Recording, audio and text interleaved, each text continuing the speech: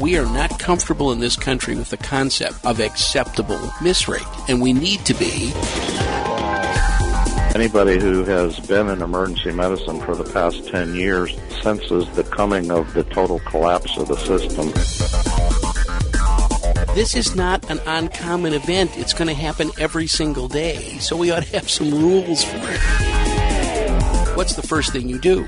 Give both Mrs. Smith and her husband, who's there, a shot of Versed, so they don't remember what happened. This is bogus. This is totally bogus. Get him out of there.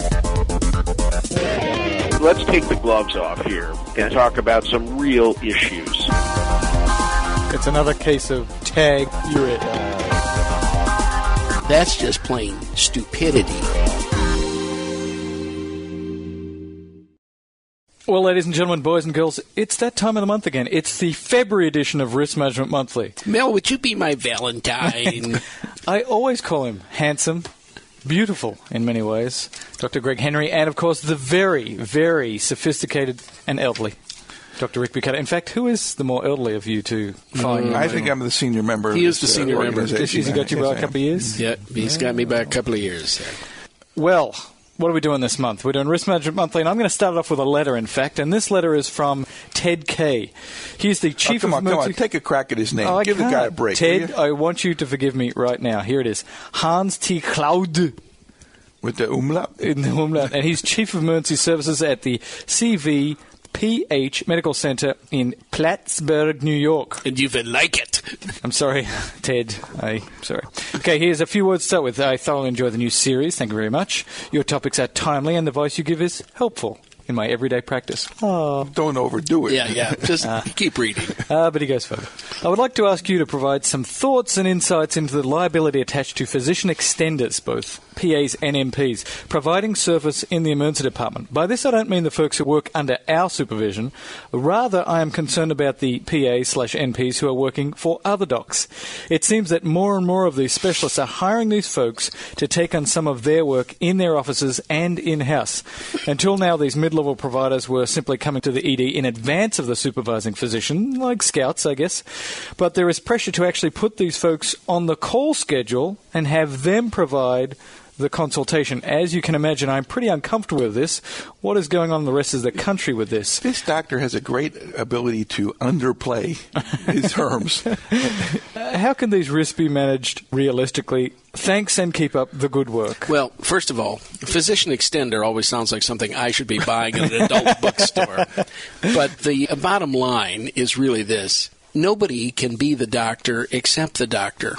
If you're getting the physician extender on the phone to get information about the patient, to set up follow-up care, to get the patient admitted, all of that's terrific. I've got no problem with that. If you're depending on them for medical knowledge, you may have another problem. The other thing is, I don't know how they can be on the call schedule for something like neurosurgery or orthopedics if they don't have operative privileges.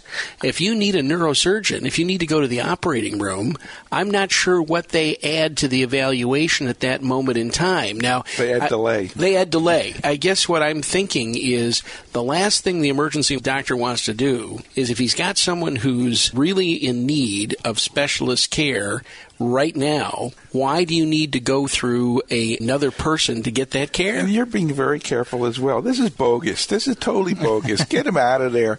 These doctors need to show up. You can't be asking a PA or NP to give you a bona fide consult which may end with that person. What are you thinking about? Now, in all fairness... Now, that was not a very charitable response. It wasn't charitable. In all fairness, I deal with NPs and PAs every day who do a great job. And you're trying to do recovery? No, what they do is they facilitate the care of that patient. And if that's what they're doing, if they're setting up the follow-up, if they're going to see them the next day, all these sorts of things, this is all good stuff, Rick. I'm okay with it, but this is not what this doctor is saying. This doctor is saying they're going to put him on a call schedule. Well, if they're putting on the operative call schedule, or even if it's a PA for a cardiologist or something like that, I don't know how they can give the opinion that you need to have. I just don't understand that. You know, I can imagine that there are certain subspecialties where this person could be functioning at a far higher level than you are, for example, our PAs at LA County, when it comes to Now, lacerations and orthopedics? They're all functioning at a higher level than Rick is. But go ahead. So I could envision there might be... No, it's not the same thing. This is the intellectual thing they're calling about. And they're not asking them to sew up a laceration or put on a cast or something like that. This maybe is that. to give you advice about what needs to be done for this patient. I was trying to find a way to dig you out, but basically we all know it's bogus. So. It's bogus, man. So, Ted, it's bogus, and good luck with that. We have 3 votes on the bogus? Well, what we have is... we have 2 votes in the equivocator. We have 3 on the bogus, but also, Ted, we will send you my name and number. When you need defense in court, let me know. All right, what else we got going on here? We have several issues going on today. The first one is we're going to talk a little bit about change of shift. Now, we've talked a little bit about this in the past. The next 5 years, you may do one ascending thoracic aorta that's dissecting, but every day, every time you come in, you're going to do a change of shift. There are 2 dangerous times in emergency departments. In academic emergency departments, it's July 1st. In everybody else's emergency department, it's every time you change shift. And the reason is, unless you've actually examined a patient and taken the history, you don't know that patient that well. And now you're going to hand over, you're going to pass things along, and I've seen multiple lawsuits based upon this pass along, and it has the worst thing possible for the defense community, and that is 2 doctors who now hate each other. Something happened in that passing, and one wants to blame the other. Let me give you a case. A patient is into the emergency department, has been out with the family, and he passes out. As part of that evaluation, he gets a hemoglobin drawn, he gets a set of electrolytes, they do this, that, and another thing. He seems to be doing pretty well.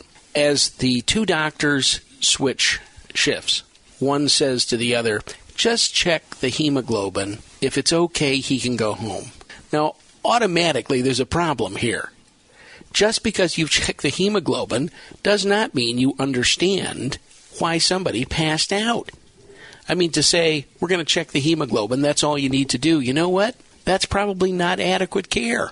Although, in many situations, the assumption is that everything else has been done. The aftercare instructions have been complete. We're just waiting for this one number, and I will take the responsibility for making the diagnosis if you just would please look at the hemoglobin. Yeah, and I would like to say that there's almost no situation that I know of where just looking at the hemoglobin makes a diagnosis in most cases unless you're expecting some bizarre anemia or something No, like I'm suggesting the first doctor did the entire workup, is confident in his diagnosis to the extent it can be, but there's this one little piece of it which is pending. Then you know what I think he ought to do?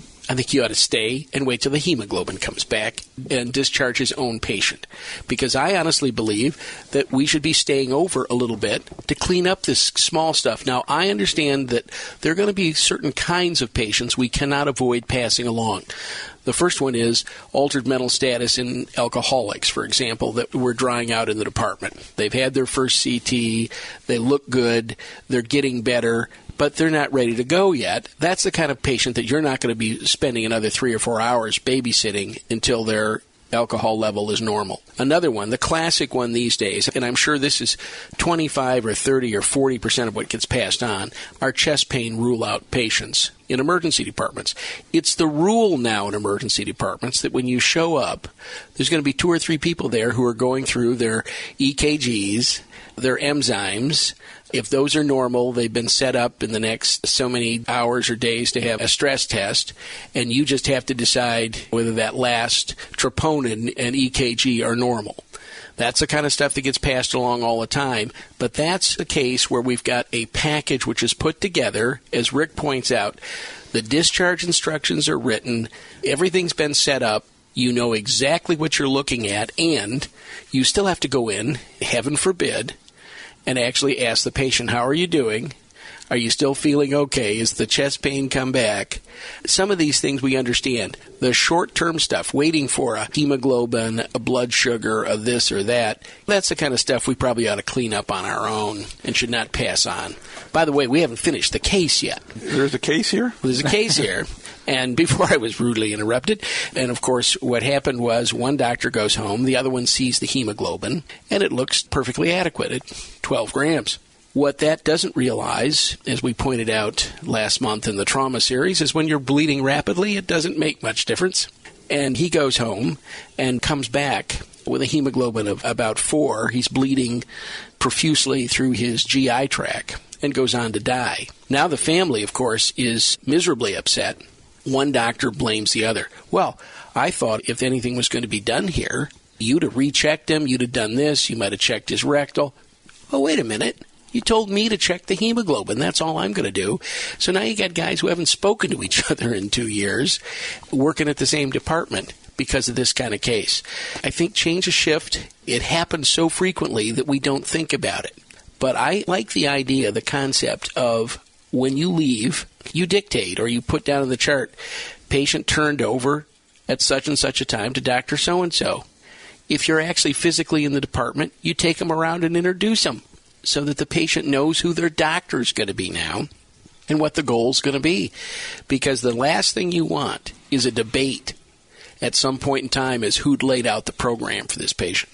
It's another case of tag, you're it. Well, there is this thing called RVU-based compensation, which is going to be a driver for physicians to not leave and finish up their patients because the person who makes the diagnosis and signs the patient out gets the RVU credit. Some places are on total payment based on their RVUs, and so you're not going to let that patient be passed on just for waiting for a hemoglobin if that's how your group is working. So I think in that case, RVU-based compensation, well, there's a lot of reasons RVU-based compensation is an interesting thing to consider, but this is another one of the good parts about it. Well, the other thing is, at the end of your shift, I understand why if you get off at 11 and it's 5 minutes to 11 and a complex medical case has come in, what you may want to do is go in, get the blood work going, but then be honest enough to tell your partner who's coming on, look, I've helped you out a little bit here, but I really haven't worked up the case yet. This is in the process. They've shot this, this, and this. They've ordered the following bloods. This is what you need to do at this moment in time. That would be a reasonable way to pass on a case. What you don't want is somebody who half thinks it's happened, that it's, oh, he's worked him up, he's asked the questions, he's felt the belly, he's checked the spleen. Those are the things that bother me, is when we're caught in the middle there. And I'll tell you, every time I work, I'm always more concerned about those cases which I have not done the history and physical on initially, because I never know those patients as well. Well, there's an analogy here in terms of, and those 4 people are all admitted and waiting for beds. Now, you've never been involved with them that are waiting for beds, that are sick. You have no idea particularly how sick they are, what's going on. It's a similar situation, except it's not a pass-on in terms of maybe going home, but it is people in the department who you really don't know very much about and are going to wind up assuming some responsibility for potentially. There's no question it is a miserable situation to have to get involved in the defense of these cases because each doctor kind of retreats into his own defensive mode about what he or she should not have done. It's just like being involved in cases with the attending on the phone where they say, well, if he'd only told me, I'd have done the following. It's all of that hindsight sort of thing when really this is not an uncommon event. It's going to happen every single day, so we ought to have some rules for it. Actually, I think the Joint Commission is into this pass-on issue kind of thing and wants to know the process by which you do this because it is perceived as an opportunity for patient errors to occur.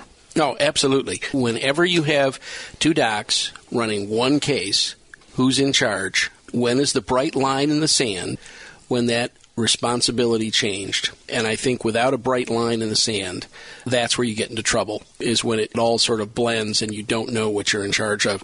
That's the real question. So the summary is try not to do it, stay if you can, and if you do have to hand off, do it well, do it thoroughly, because you're going to get named. You're going to be a part of the It's going to be a part of it. Remember? No matter what you say. What we established several tapes back was there is no subtraction rule in law. There's only an addition rule, and you get added to the defense of the case. And the smart plaintiff's attorney would want to have several doctors just so they could piss on each other, which is what doctors do best. And he knows that he doesn't have to try the case. You'll try the case. All he has to do is sit back and collect the money. I mean, that's a nice position to be in. Oh, I'm depressed. Went to the wrong field. You went in the wrong field. Let's take another thing which comes up all the time, and that's the filing of incident reports. Incident reports are an integral part of the quality assurance system of hospitals. This is where we look at the details of something that went wrong. The biggest mistake made by doctors is thinking the incident report is a part of the chart. It is not. An incident report is, in most states, protected from both discovery and admissibility under the state law. What it does, let's take a case. You get called over to X-ray. Mrs. Smith, who you sent over for her X-ray of her hip, has been dropped off the table and is now on the floor. What's the first thing you do? Give both Mrs. Smith and her husband, who's there, a shot of Versed so they don't remember what happened. But now you check her. The chart ought to reflect patient found on floor. Here's what the physical exam shows. Here's what the laboratory testing shows. We shot another X-ray. This is what it shows. This is my conclusion, yada, yada. What the incident report should say, and it should not be filed in the chart, is looking at the system question. This is the 5th time in a year that Jimmy Jones, the second shift X-ray tech, has had a patient fall on the floor. Now, he either needs to call people to do this or do that. That needs to be going back to the quality assurance department to know what we're going to do to make this system so it doesn't happen again. What you can't do is put those things in the patient's chart. What's in the patient's chart ought to deal with the patient. What's in the incident report ought to deal with the system question of the incident, not the patient. Because if you start mixing those two, then you're going to lose the protection of the immunity. Let me give you the case.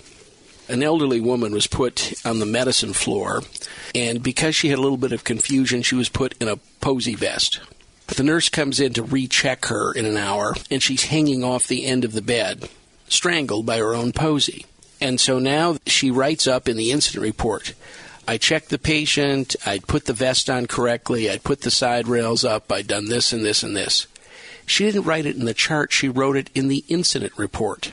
So now when it's filed, and now the lawsuit comes, they go to defend this. All the information they need about that patient is not in the chart, it's in the incident report. And what the hospital realizes is they can't use that for their own defense. Why? Because the sword cuts both ways. If the plaintiff can't use the incident report to go after you, you can't use the incident report in your own defense. Because then what you've done is you've abandoned what is the defensibility and the protection of that incident report.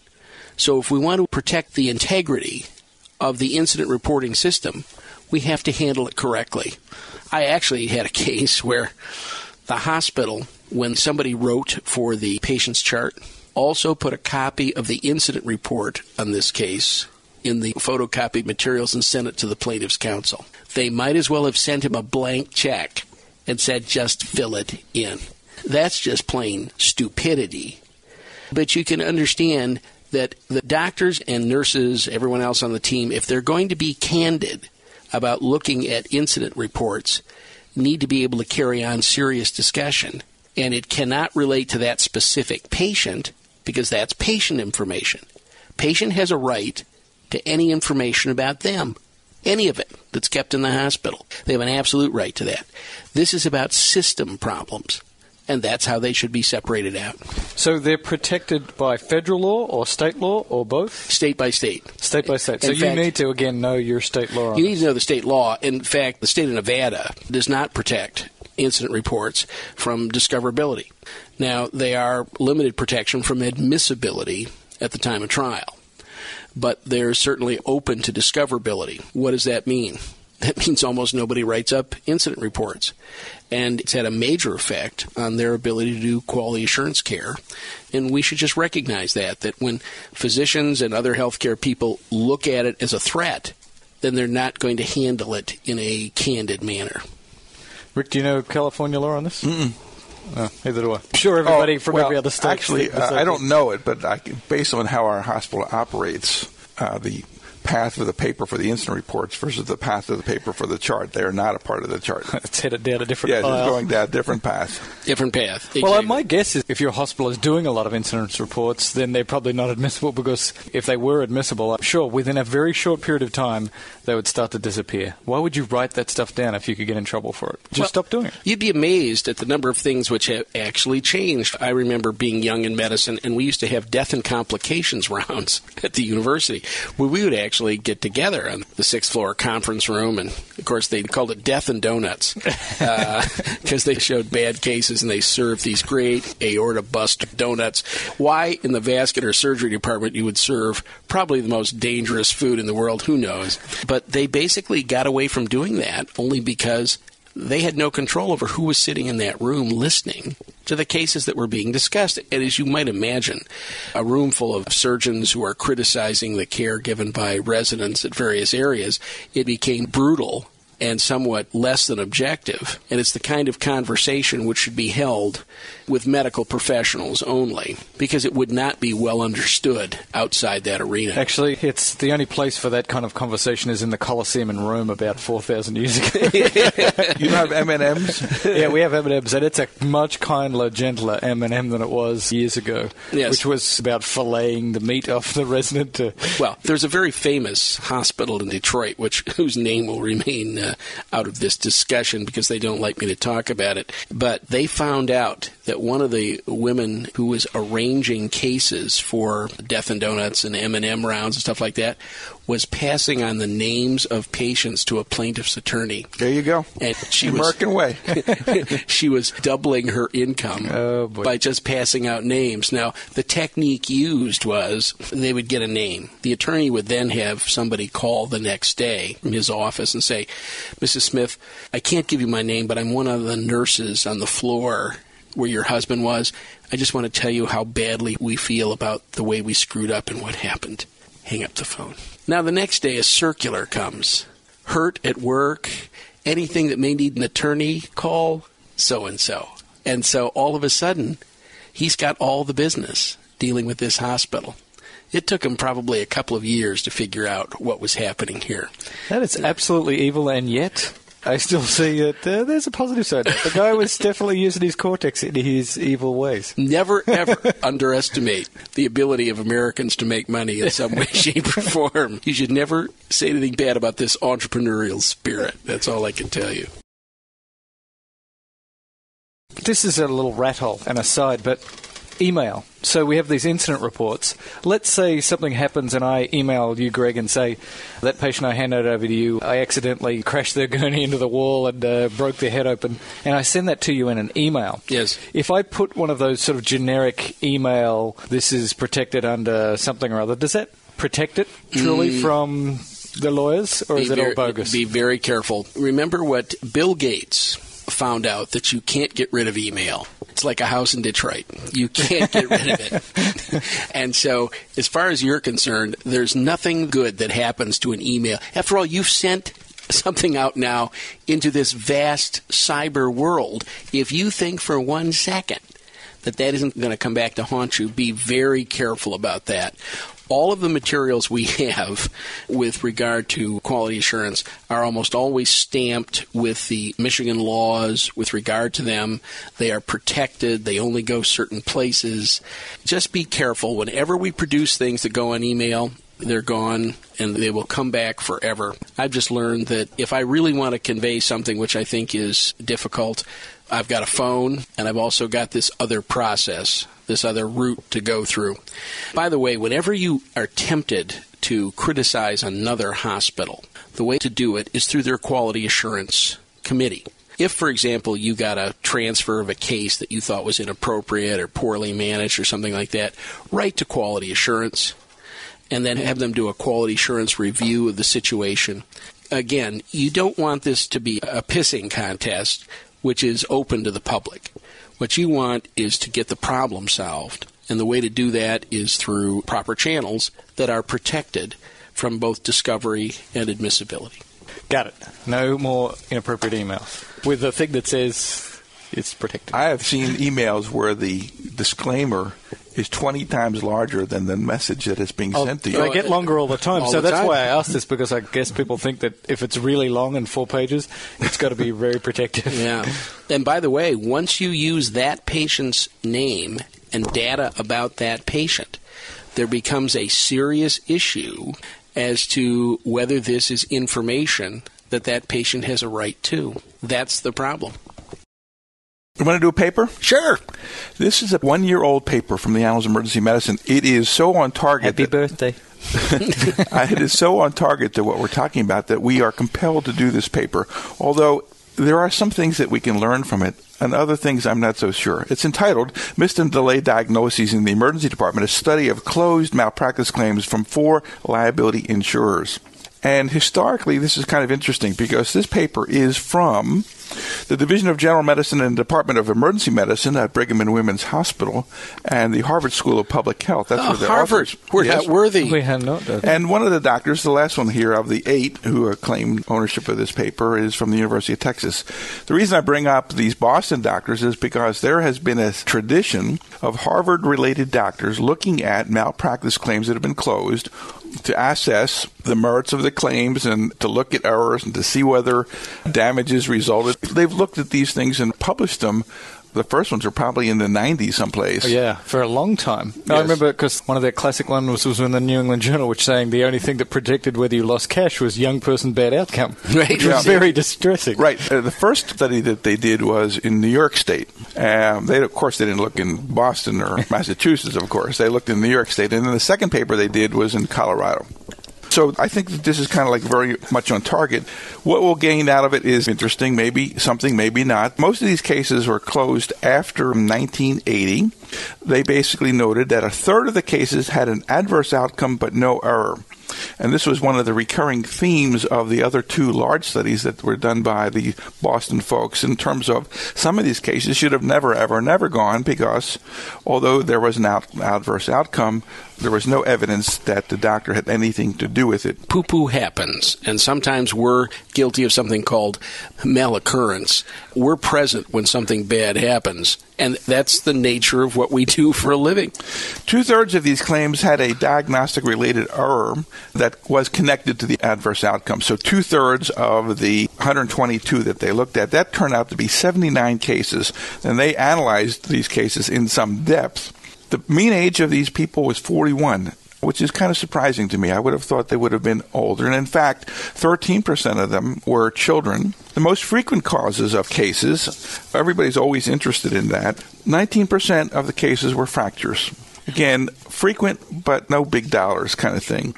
Second was infection, fasciitis or early diagnosis and those kinds of things. Third was MIs. 10% of the cases were MIs. And fourth was cancer. Now, that was 9%. He said, well, how does that come up? Despite the fact that all of these claims began in the emergency department, emergency physicians were only involved in about 55% of them. Family doctors, internists, and surgeons were involved in the rest. How long did it take for them to determine that an error was made? In a third of the cases, the error was determined within 24 hours. Business about making it clear that you can come back at any time. Because they had some errors that were discovered over a long period of time, the median interval was 2.5 days. Again, something which is, I think, pretty short. 56% involved trainees. Obviously, the notion here is lack of adequate supervision. In 3/4 of these cases, the trainee was the highest contributor to the error. They were responsible. It wasn't anybody else. The leading causes of errors were failure to order tests. They said that was about 60% of the cases. X-rays, 1 in 5, CTs, 1 in 6 of those, cardiac markers was in there, ultrasounds, and other blood tests. The second most common cause of error, according to these people, was an inadequate history in physical. That represented about 40% of the cases where error caused some adverse outcome. Now, we're going to talk about an editorial that says a lot of this stuff, man, you just can't say that as blatantly as these people are. Incorrect interpretation of tests was a factor in about 1/3 of the cases. These are the D-dimer is negative, or I'm going to send them home, or the first set of the troponin is negative. That kind of screwed up thinking. And then lastly, about 1/3 of the cases involved failure to request a consult. There's a couple of charts in here, Greg, and I'd be interested in your thoughts about some of this stuff. Factors contributing to diagnostic errors. when they listed the communication factors, handoffs. 24% of the cases involved handoffs. Just exactly what you were talking about before. Isn't that a small world? Well, let's think about this for a minute. 1 in 4. These are mostly academic centers. They have to be, or they wouldn't have had 75% of the major problems with residents. And so by virtue of that type of situation, the handoff is going to be frequent. There's going to be multiple people involved. And this is one of those things that it is logarithmic.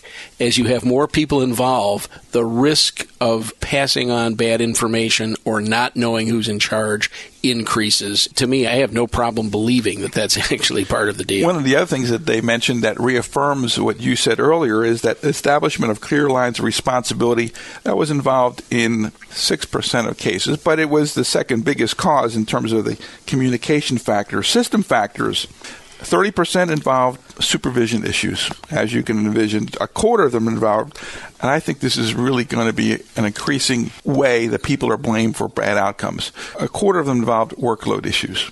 Place is too busy, you've got too much going on, you're inadequately staffed, you don't have adequate backup to take care of these cases, you're trying to see 12 patients at once, and you screwed up. And the fact of the matter is that you cannot be expected to see this many patients. I think we have to recognize that we're living through a transition phase.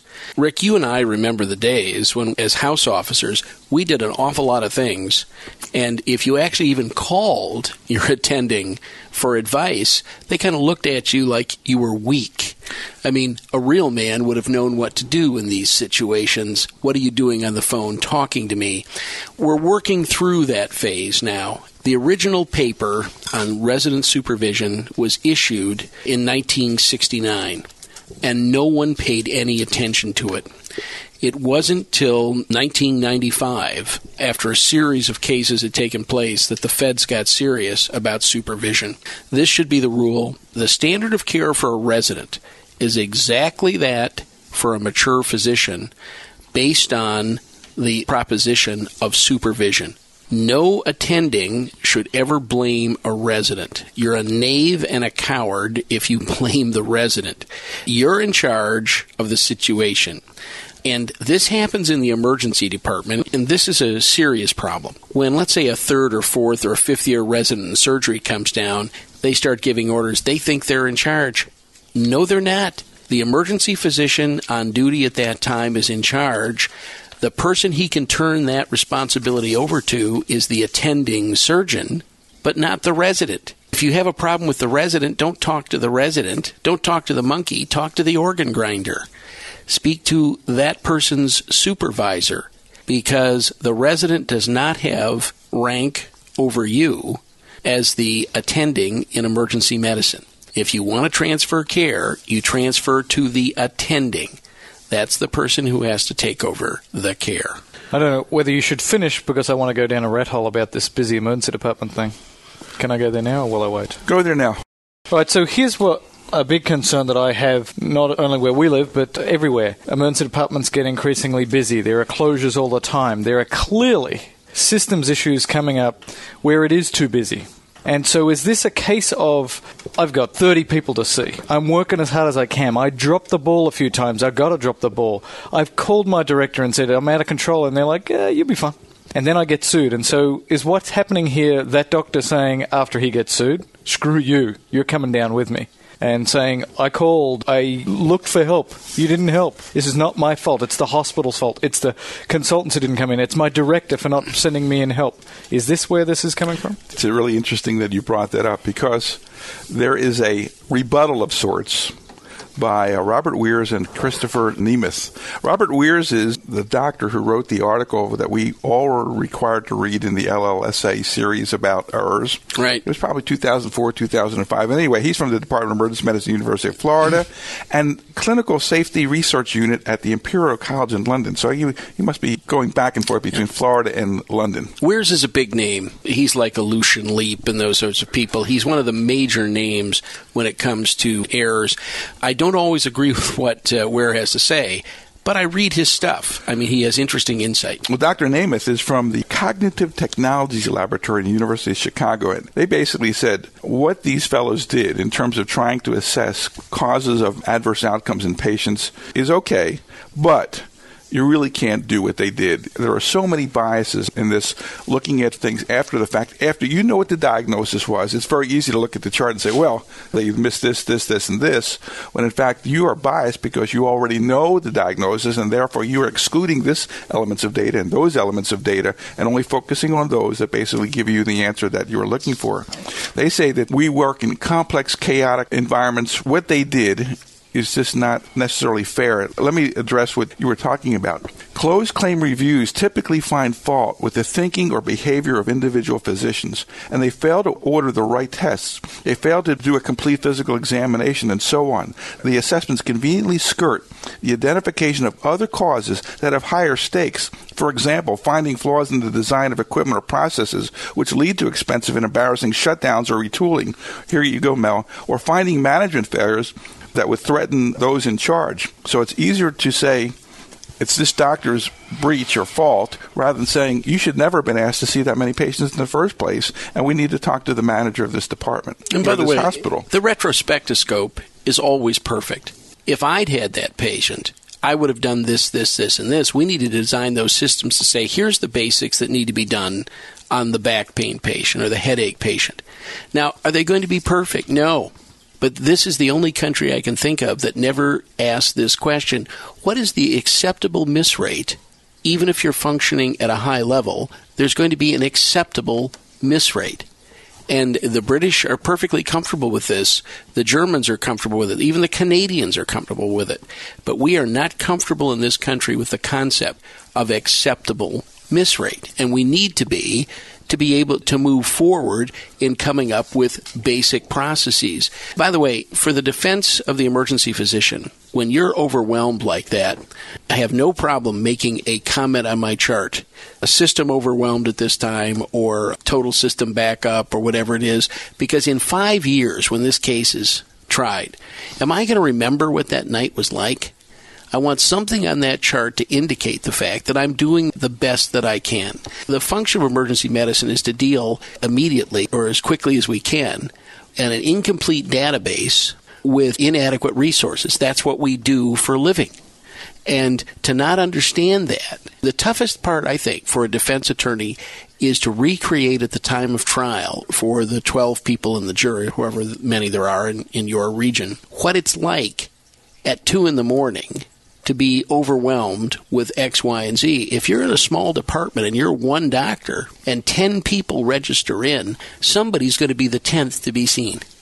And how do you know which one is the sick one? So does that help you with your defense? So that's important. So if you can say it was a dark and stormy night and their place was overwhelmed and I was doing the best I could, can you put that forth as a chart saying, I did what a similarly trained emergency physician would have done under the same circumstances, and so therefore writing the circumstances of what's going on is defensible. It is useful. Absolutely. And I think that putting down department overwhelmed, called surgeon at 12:02, and then said surgeon answers at 3:15, all that sort of stuff, is perfectly reasonable to have on the chart, because we have to somehow recreate what went on for you at that moment in time.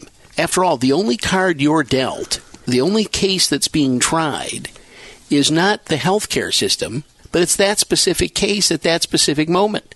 What did you do at that moment in time? What are the implications? Let's say I'm working for Rick. He's a director of an emergency department. It's really busy, and I call Rick and I say, Rick, I'm getting killed here. Send some help.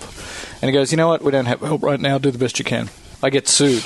I then turn on Rick like I would because I'm a bastard. Right. And I turn on him viciously and say, I called. It's in my chart. I wrote it here in the chart. Called the director and he wouldn't send help. The cavalry never came. It's not my fault. It's his fault. What would the lawyer do? Would they go after Rick? Well, they certainly could try that. In fact, Rick, as the owner of the group, when people file suit, they almost always file against the doctor, the group. It may be local. If the group is a national type of group, they'll file against the national organization, and they'll file against the hospital. And if the hospital is part of a larger entity, let's say they're Catholic Healthcare West or something like that, they will not only file against the specific hospital, but against the controlling agency, which would be Catholic Hospital West, so that they include as many pots of insurance and as many people as they possibly can to provide the money in these cases.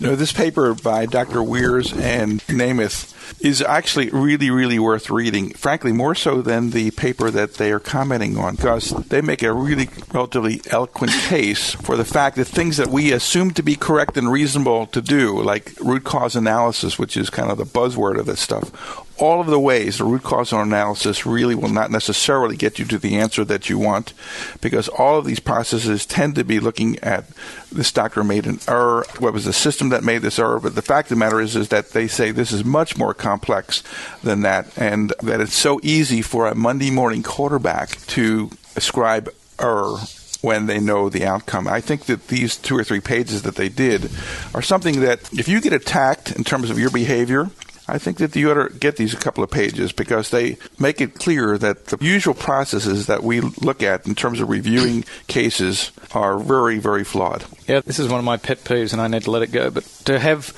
hospital administration and people from the risk management group come down and grill our people, because at 9 a.m. when they've got their full cup of coffee, they're saying that we should have done things differently. We're at 2 a.m. when there were 4 gunshot wounds and 3 diabetics with DKA and a couple of MIs, and how inadequate we treated somebody. You want to just reach over and strangle somebody. It's like, where were you when I needed the help? Of course, these people tend to function Monday through Friday, 9 to 5, and they tend to go to meetings a lot. If you ever want to know who actually works in a hospital, just find somebody who used to be a nurse. They now wear a clean white coat, they have a clipboard, heels, and carry a briefcase. They don't work anymore. People who work are actually in the department doing work. And I think we get meetinged to death, and the Monday morning quarterback situation is a bad one. And you have to look at each individual incident based on the surroundings. That's why the smart doc, when the place is turned to crap, when there are 8 people who registered in, the worst night of my life when I was very young was a busload of kids hit by a cement truck. So I had 13 kids, all brought to me, 7 of whom are going to go to the operating room in the next 2 hours, and I'm the only doc. Now, if you think every one of those kids got a rectal or everyone got their 5th cranial nerve checked, you're wrong. And so say, well, doctor, shouldn't that have all been done? In the best of all possible worlds, but not at that moment in time, because that's not what I could do at that moment in time. So the response during these episodes, and they're increasingly frequent, this is not a new thing, this is going to happen more and more, it's out of control, so what I should do is call the director, call for help, send the cavalry. Note that down somewhere, hang up the phone, and write on my chart, it's out of control. I'm doing the best I can. Greg, the point that you made about your case is that was an atypical, unusual case. When, in fact, an emergency department is routinely overrun and out of control, that's a totally different matter. And I think that when people are waiting 4, 5, 6, 7 hours to be seen, you have an ER that's out of control. You can say, well, it's a funding issue. L.A. County's not going to give us the money or something like that. I don't know that lawyers really care about L.A. County's funding. All they know is that their person that they represent was hurt because there was a delay of care, errors were made, and I don't know that what kind of mitigators it is to say, well, to tell you the truth, we were really busy. When is it going to happen? Because it's going to happen. Well, that's why the Joint Commission needs to kind of step up to the plate on this, because these problems, I truly, truly believe, and this obviously is an editorial view of this, these problems can be fixed when the CEO's bonus is linked to the performance of the emergency department, when they are financially incentivized to get the staffing there that they need, to get the backup there that they need, then I think things will happen. I think that people just say, well, that's the way it's always been. Yeah, it's getting worse. We hate lawyers and we make fun of them and we do all this stuff. The only way that's going to change is the Sentinel event where some doc gets sued for a lot of money for missing something, who then turns around and sues whoever the healthcare organization is or the CEO and wins, and then things will instantly change. Sadly, we have to use the evil force against itself. Well, actually, the huge lens of the legal system is very interesting because it often focuses on things which we should have been focusing on ourselves. There are certainly lawyers who are financially driven, but the system itself has its own intrinsic problems. Our worst enemy is us. Right. And an understanding of how we've worked for all these years. All those people upstairs who are under absolutely no obligation to move the patients. There's nobody upstairs who wants to get people out quickly. Why? Because what would we do? Fill the bed. There'd be more work for the same amount of money. I mean, I think all the incentives are in the side of lethargy, of not moving quickly. And until that changes, I think it's going to be very difficult to change the culture that goes along with it. And unfortunately, new people hire into hospitals, and who are they trained by? Old people. Those people who've worked there before, who have no incentive to move more patients through. And this is, unfortunately, a common mindset. By the way, you can tell when you step on the floor as a doc. Certain of us are anal compulsives. I mean, I pace. I want those people in a room, and I want them in now. And I will go in when the nurse is in there, and I'll observe and listen and start my history and do parts of things. And clearly there are some who like that when I'm on, and there's some who say, hey, you need to take a chill pill. You need to sit for a while, have another coffee, and come in later. Whenever I hear that chill pill thing, it's basically, no thank you. I'm like you. I want to see those people as quickly as I can, because God knows what's going to be coming in the next hour, and I don't want to get behind. Exactly right. You got some more stuff on your list there? Yes, I do. In fact, I think a couple of months ago, we were into lists, and we did some lists. We did one on trauma, and I think we did one on hot buttons, which change how we view a patient and those things that interfere with giving out reasonable patient care to every patient. How they come in with a tag. We did one on a list of trauma no-nos. Well, I have another list today. I like lists. Okay, lists are good. And I want to talk about basic lists of business, things of a behavioral nature, which emergency physicians do to make the department run better. You are, when you are the doctor on, and in most hospitals, it's one or two docs. That's it, who are on staff. Most hospitals in the United States are running emergency departments, which are about 25,000 visits. That would be an average. And there will be a doc and maybe a PA. And it is my contention that without a doctor who understands the principles of business, the place cannot run effectively. And by effectively, I mean make a place where everybody wants to come to work every day and understands what the goals are. Man, what are you smoking? Hey. So what I want to do is I want to present a list of behavioral changes and things which you either believe these things or you don't. But when you're in charge, you get to set the tone and what's going to go on. And my first rule in this is that there are always three factors at work with any doctor-patient interaction. The first one is the patient's view and expectations of the visit. I think we're very poor at understanding what the patient's expectations are. Second thing is the doctor's view of the illness. There's a scientific view of what's going on. We studied science. And lastly is the negotiated interface between those two so that you come up with a compromise solution of treatment modality. And most of life is a series of negotiated compromises that make the place work. And until a doctor recognizes that he can't make the place work. In general, the rules of business don't change. Business goes where it's invited. It stays where it's appreciated. And we need to think about that. If people don't view this as a reasonable experience, they ain't coming back. And we think about the patients a fair amount. What we don't think about are the people we work with every day. Because your other role is not just as patient advocate, but it's as you're in charge of a staff, a diverse staff of people. You've got techs, you've got nurses, you've got administrative people, desk clerks. All of these people are, to a great extent, even if they're not paid by you, are influenced by you. And there's general rules of business, and you will watch this every single day you work. People who are working to build the business and people working to destroy the business. Let me give you an example. I think in general, here's a rule of business, which everybody understands outside of medicine. Good news in public, bad news in private. No physician should be reprimanding the nurses, the techs, or anybody else in front of the patients. It's a bad habit. More than that, it's a habit which tends to undermine their own confidence in themselves. by the way, it's not just in front of the patient. You shouldn't do it in front of their colleagues. If you need to talk to the nurse about a behavior, do it somewhere else. I walked into a room one time, and one of the younger nurses who'd just finished her training had given the Dilantin almost the way I'd asked for it. She ran the gram of Dilantin over about 2 minutes. Now, I could have handled that one of several different ways. I could have gone spastic and said, oh my God, it could kill somebody, that sort of thing. Never do that in front of the patient. In front of the patient, you always say, there. I think there's very little chance that you're going to seize. Then you ask to speak to the nurse outside about another issue, but not in front of the other nurses. Go into a room and say, generally, you need to go back and check this. We usually run that over about 20 minutes or 30 minutes. Here's why, da-da-da-da. Because that person has to live with everyone else. They have to save face.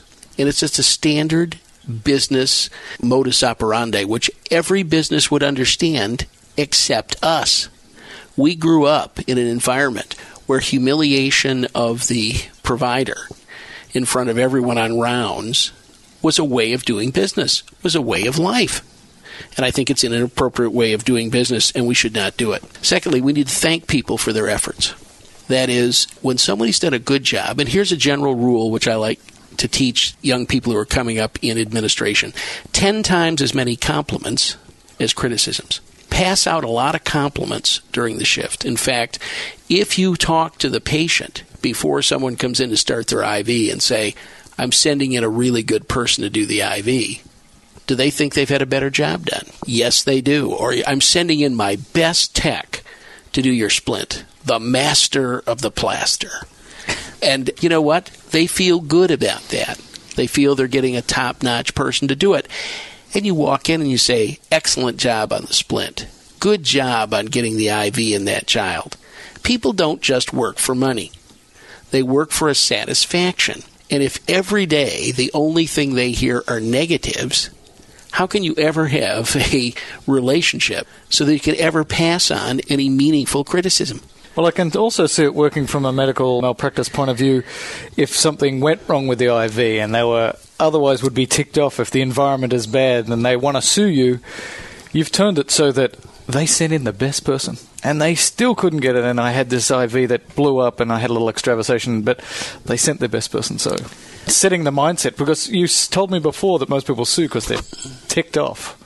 And you're doing a little scheme here that reduces the ticked offness factor even before you begin. What you're doing is you're giving them a preemptive understanding, a positive note preemptively that you're going to do a good job. It's like saying to the nurse, I know you're going to try hard to get that IV in. Because what you know is if she can't get it in, then you've got to go in and do it. Worse than that, you may have to put in a central line or something, because the truth is the nurses can usually get the IVs better than I can.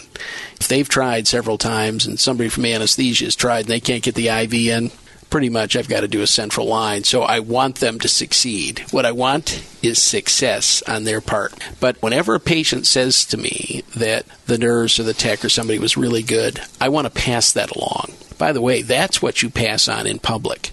It's perfectly fine for other people to hear, Mrs. Smith really liked your care. What you want everybody else to know is you value that, and you want that as a part of the culture that you live in every single day. And I very much like at the end of the shift to thank everybody for the care they gave, because they did work hard. I'm the top of that pyramid. I get paid a lot of money. And if you live on that, you ought to be grateful to those people who've made it possible for you to live that way and say something nice about it. It's pretty simple, really. You know, it's interesting that hospitals make it difficult to tangibly reward people who have gotten compliments by patients. Mm-hmm. Because of union rules, this, that, or the other thing kind of thing. Or sometimes they'll bring a pizza for the department. But individuals, it's hard to acknowledge them. So one of the things we did, and I don't know whether this is kosher or not, but we do it, is that we've offered each employee $25 every time they are acknowledged by a patient in writing, because they get these surveys sent out, et cetera, et cetera. And I think that they need to be motivated to make patients' experiences in the department as positive as possible. And that'll happen if they choose to do it. If they choose not to do it, it won't happen. It's one of those active processes, and I think that certain people are certainly better at it than others, and some people, the wiring is better to work in an emergency department than others, but we wanted to tangibly motivate them and show that the physicians are genuinely appreciative of their work on the behalf of the patients, and so that's coming from us.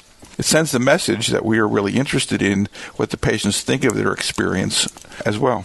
We in medicine need to keep our business to ourselves. We believe something which is fundamentally untrue. When we take their clothes away and lay them down, their ears don't work. Their ears work just fine. I always remember my mother, when I was in high school, senior in high school, was admitted to a very famous hospital in Detroit, made after a famous automaker. And at 8 o'clock in the morning, she was sent down for a series of x-rays. They'd mixed up the paperwork. She laid down there till 4 o'clock in the afternoon, nothing done. Finally, a scrub woman at 4 o'clock on that hallway in x-ray said, "I don't think you should be here." Nobody upstairs on the floor. None of the nurses had called down. And, of course, there was no radiologist. It was 4 in the afternoon. They're gone. So now I see her that evening. I go up to see my mother, and I said, "Mother, that must have been terribly boring." And she said, "It was fascinating." You know, good immigrant woman. I said, "Why?" She says, "You hear everything." Well, she knew every doctor sleeping with every nurse. She even knew the name of the patient they dropped off the x-ray table that day. Why? Because when they got nothing better to do but sit and listen, you can't believe the crap that they pick up. Do this as an experiment. Lay yourself down in your own department. Just cover yourself up, lay on the cot, and listen to what you hear. Start a tape recorder going in a couple of locations and hear the comments that are made, which no other business would allow to have made. So I was telling one time about I was sewing up a patient, and 2 of the nurses are talking behind me, perfectly innocent. One says to the other, "Did they short you on your overtime last month?" The other nurse said, "Well, of course they did. This hospital never does anything right." And all of a sudden, the guy I'm sewing on kind of looks up at me. And I said, "No, they're talking about an accounting question. We're actually quite good at closing wounds. It's okay. But you know what? How does he know now that he gets infected from that wound a week later? Well, we know that hospital never does anything right." I mean, I think as a business, you don't make comments about the business that are negative at that moment of time. Another rule is you never make comments about anybody else's health care. See, I don't care what Dr. Smith did on the outside. It's not up to me to assassinate his relationship with his patient by a loose comment. There are still people giving out drugs which I do not agree with. There's no question I don't give out aminophylline. Do I occasionally see a patient who's on it? Yes. Do I think that it's probably not useful? Absolutely. But you know what? It's not up to me at that moment in time, unless they're aminophylline toxic, to be making disparaging comments about anybody else's care. These are just standard rules of business that smart business people would never ignore. But watch in your own department, your own fellow docs, your own nurses. There are those people who understand this intrinsically and those who it seems like will never get it. No, that's true, but I think also we are particularly prone to that because we are often overwhelmed with patients, hassled by the fact that the floors won't accept patients when you know that there probably is a bed up there, but they don't have to do it because they're in report or at lunch or something like that. So I think that the ER is a particularly prone place to do that. There is virtually no privacy in these ERs that have these curtains between them. Everybody gets to hear everything. Mm-hmm. And despite my best efforts actually to do things I think people ought not do, there are still people eating popcorn at the desk. It basically doesn't send the message that we really want to send, kind of thing, because you can smell it all over the department as soon as somebody's made popcorn, kind of thing. It's really good for the nausea and vomiting patients. It's one of those things where I believe each of us needs to have an organ removed every 5 years and be put in the gown that doesn't cover your tush and be given inadequate pain medication and have people talking about you as the gallbladder in 103 kind of thing. What we always do is we always emphasize the mistakes that we make. We never analyze our successes. You've got a success in emergency medicine when on the way out the door the patient says, "Do you have a practice?" As soon as that happens, you've hit a home run. All of a sudden, they would be willing to take money out of their pocket, find where you are, and come to see you. And you ought to retrace what you did during that visit and try and emulate that in some way, because that's the visit that's a success story. What happened in that event that made it so damn good? And you and I really don't want to spend our time fighting with patients. The difference between a good shift and a bad shift is not the disease entities we see. It's the personalities we deal with and the tension which is put upon us, most of which is personalities. It's not a fact thing. It's an attitude thing. See, it's not a comment from the surgeon, a scientific comment. I think the artery comes off of this branch of this or that. It's, what do you call me for? Don't bother me. I'm busy. It's that sort of thing which leads to a problem. And I see it as a larger general problem in the country, and that is I'm a great believer in manners and proper behavior. I think we ought to be polite to each other. It sends the wrong message when we're not exceedingly polite to the patients and to ourselves. And by the way, you never let someone else's behavior control your behavior. Why would you let the rude surgery resident control how you respond to him? You're still a polite person. You do not let other people's behavior control your behavior. And if every day you leave, your nerves are frazzled, is that how you want to live your life? Well, I guess I always bring it up because this is the Risk Management Monthly tape. I'd love to work in that place, but I'm sure it would have these other effects, like for the series, that it would be beautiful. Beautiful. All right, time to change tracks. It's time for a phone interview. Dr. Buchanan is going to set us up here. Well, we have Ron Helster on the line today. Ron, thanks very much for taking time to be with us. I honestly don't think that there's a person in emergency medicine who could help us out better on the question that we're going to be addressing than you. For the three people in emergency medicine who don't know of you, I think it's important to acknowledge that you were the winner of the Mills Award in 1992, which is the college's Outstanding Contribution in Emergency Medicine Award, which is an extraordinary award. And I think, actually, Greg, didn't you get that award too? No, I got the Wegenstein Award, but those of us who are Wegenstein Award winners do recognize the Mills people as well, so it's okay. The other thing I think is really unique about Ron is that Ron's based in Dallas and for many years was involved in a large multi-contract group down there, and then was involved with a company called PSR, where he's the Senior Executive Vice President, which helps independent groups with management services so that they can survive and actually go up against multi-contract groups. So, Ron, you've been on both sides of the aisle here. Both the dark side and the white side. Yeah, I guess depending on which side you're on, yes. So you're extraordinarily knowledgeable, and I also wanted to thank you for your ongoing contributions. ACEP has the Directors Academy, and those people who go through that process are allowed onto a listserv where these directors basically ask questions of each other, trying to help them out with problems. And Ron is always on there with really sage advice about helping these younger doctors get their departments up in order. And so, Ron, I do think that we are in your debt for a lot of these reasons, but your contribution to the Directors Academy listserv is just terrific. Thank you, Rick. I'm flattered. Among this group, I feel a little bit like, to use a Texas term, a pissant in the bull pasture, but I'll do my best to keep up with the three of you. Ron, one of the things that comes up with some frequency is the fact that the emergency department that you're working in is just basically overwhelmed, or you're holding lots of patients, or your staffing is not very good, or you've got a bunch of per diems working in there, et cetera, and it has the potential to compromise the quality of the work that you can do with any one patient to the point where you think it may be getting a little dangerous. And one of the things that has come up is doctors writing in the chart of the patient that we're holding 5 patients here and no nurses available, those kinds of things, which serve to try to show the reader of the chart and paint the picture of what's going on if there's any kind of issues of quality or errors related to the care of a patient. On the other side, the administration of the hospital certainly doesn't want you putting that in people's charts where you make them the bad guy kind of thing. That kind of frames the issue. Where do you stand on something like that? I think it's a fascinating subject, and I have sensed for some time a new era afoot in emergency medicine. We work with a lot of independent groups, and one of the things they come up against pretty regularly is renegotiating their hospital contracts. And for the last 3 to 5 years, there's been a growing trend among hospitals trying to put performance criteria in the emergency medicine group's contract.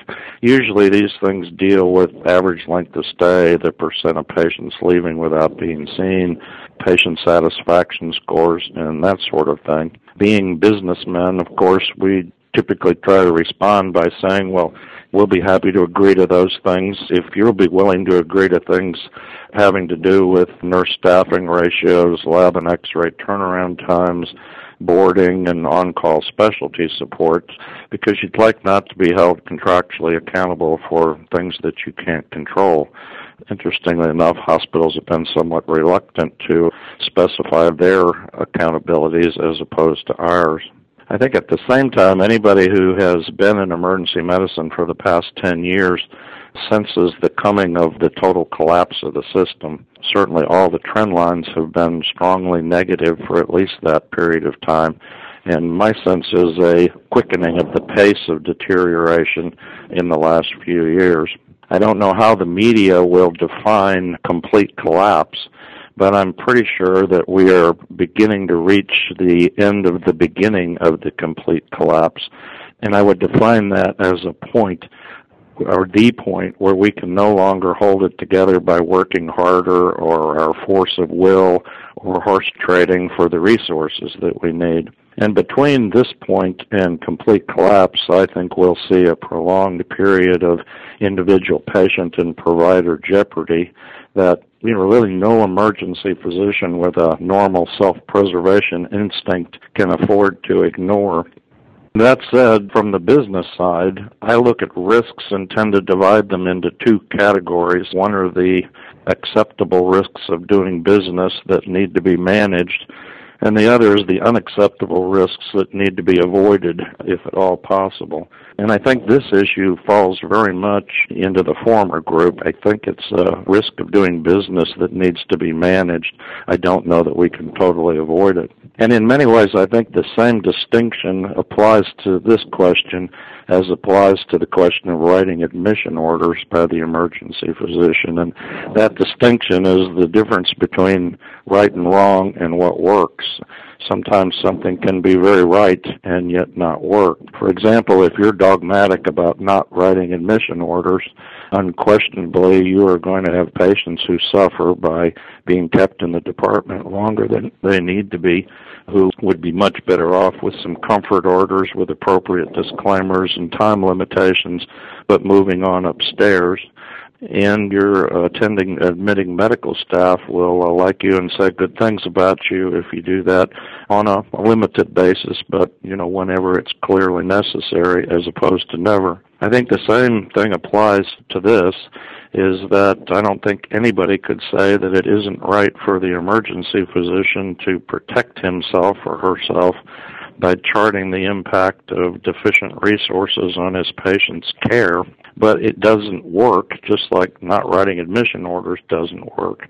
And in both cases, you eventually end up getting to choose between being right or being humane and unemployed. Therefore, I think the right approach to the question is to try to look for what works. And thinking about that prior to the call, I would say what would work for me would be, first of all, to meet with administration and present your concerns in writing.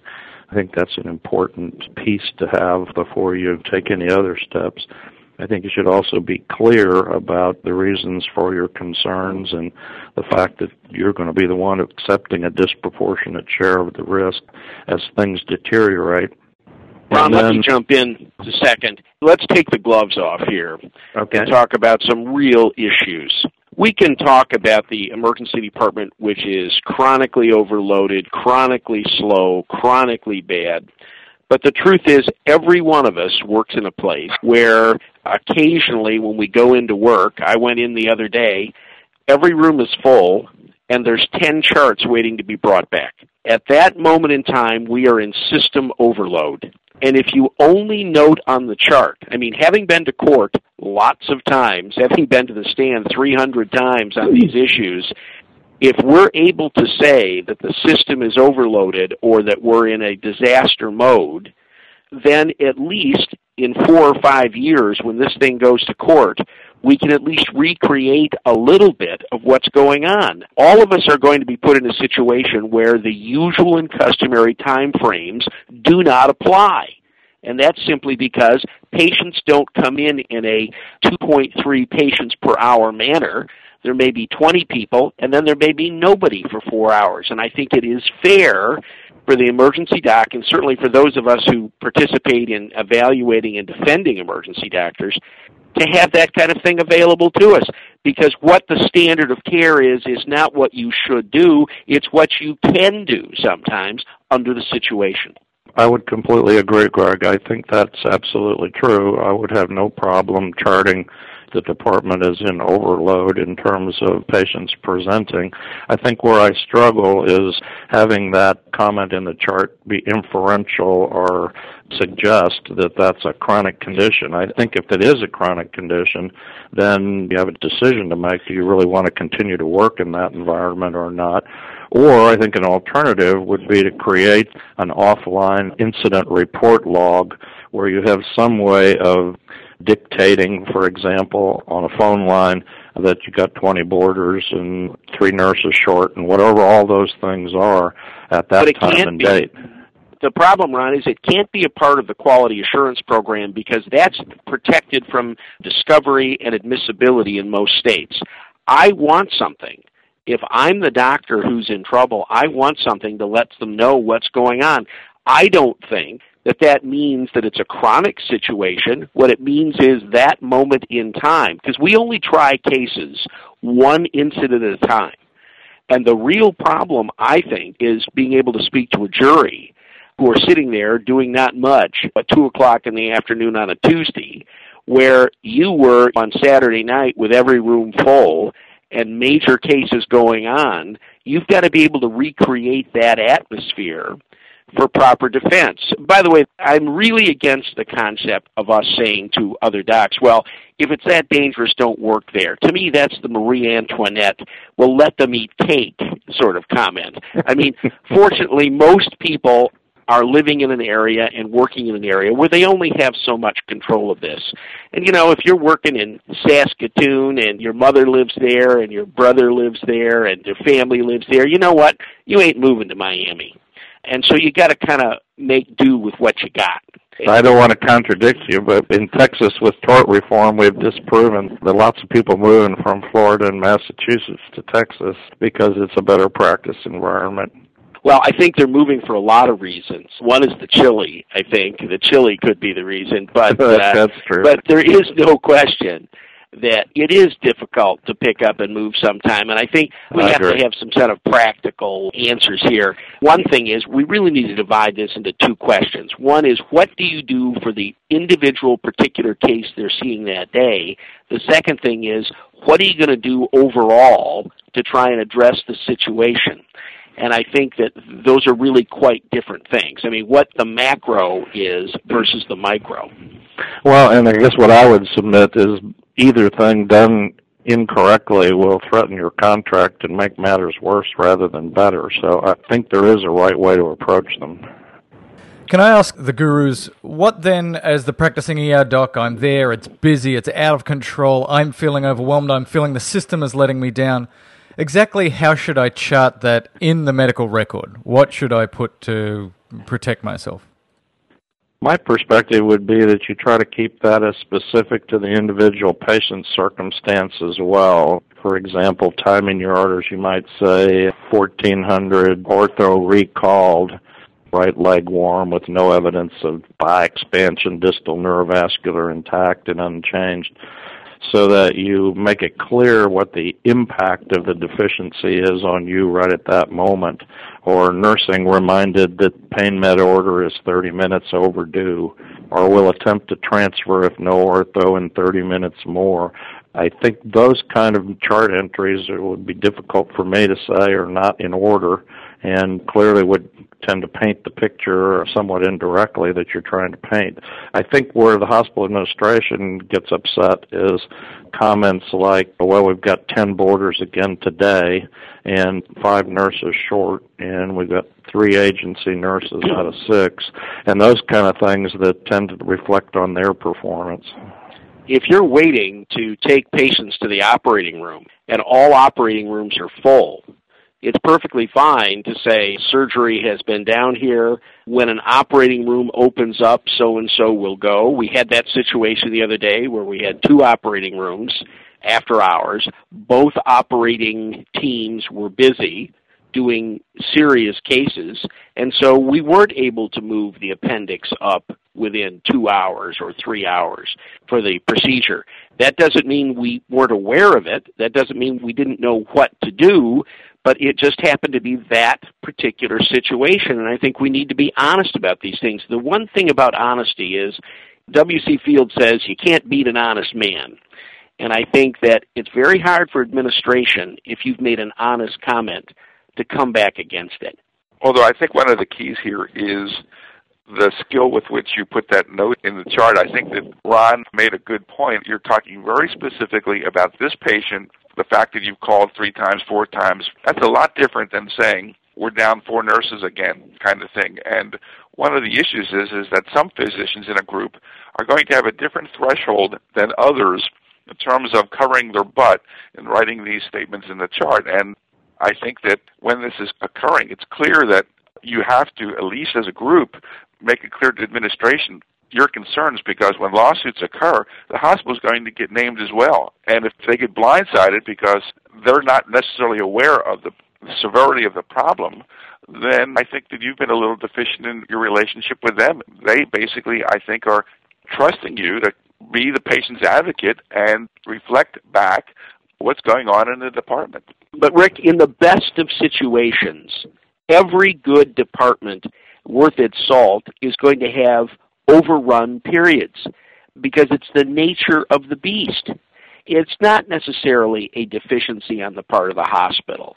Well, I mean, you can only have so many people on call. You can only have so much stuff. We can't have neurosurgeons sitting upstairs waiting to go into surgery. Nobody has that kind of money.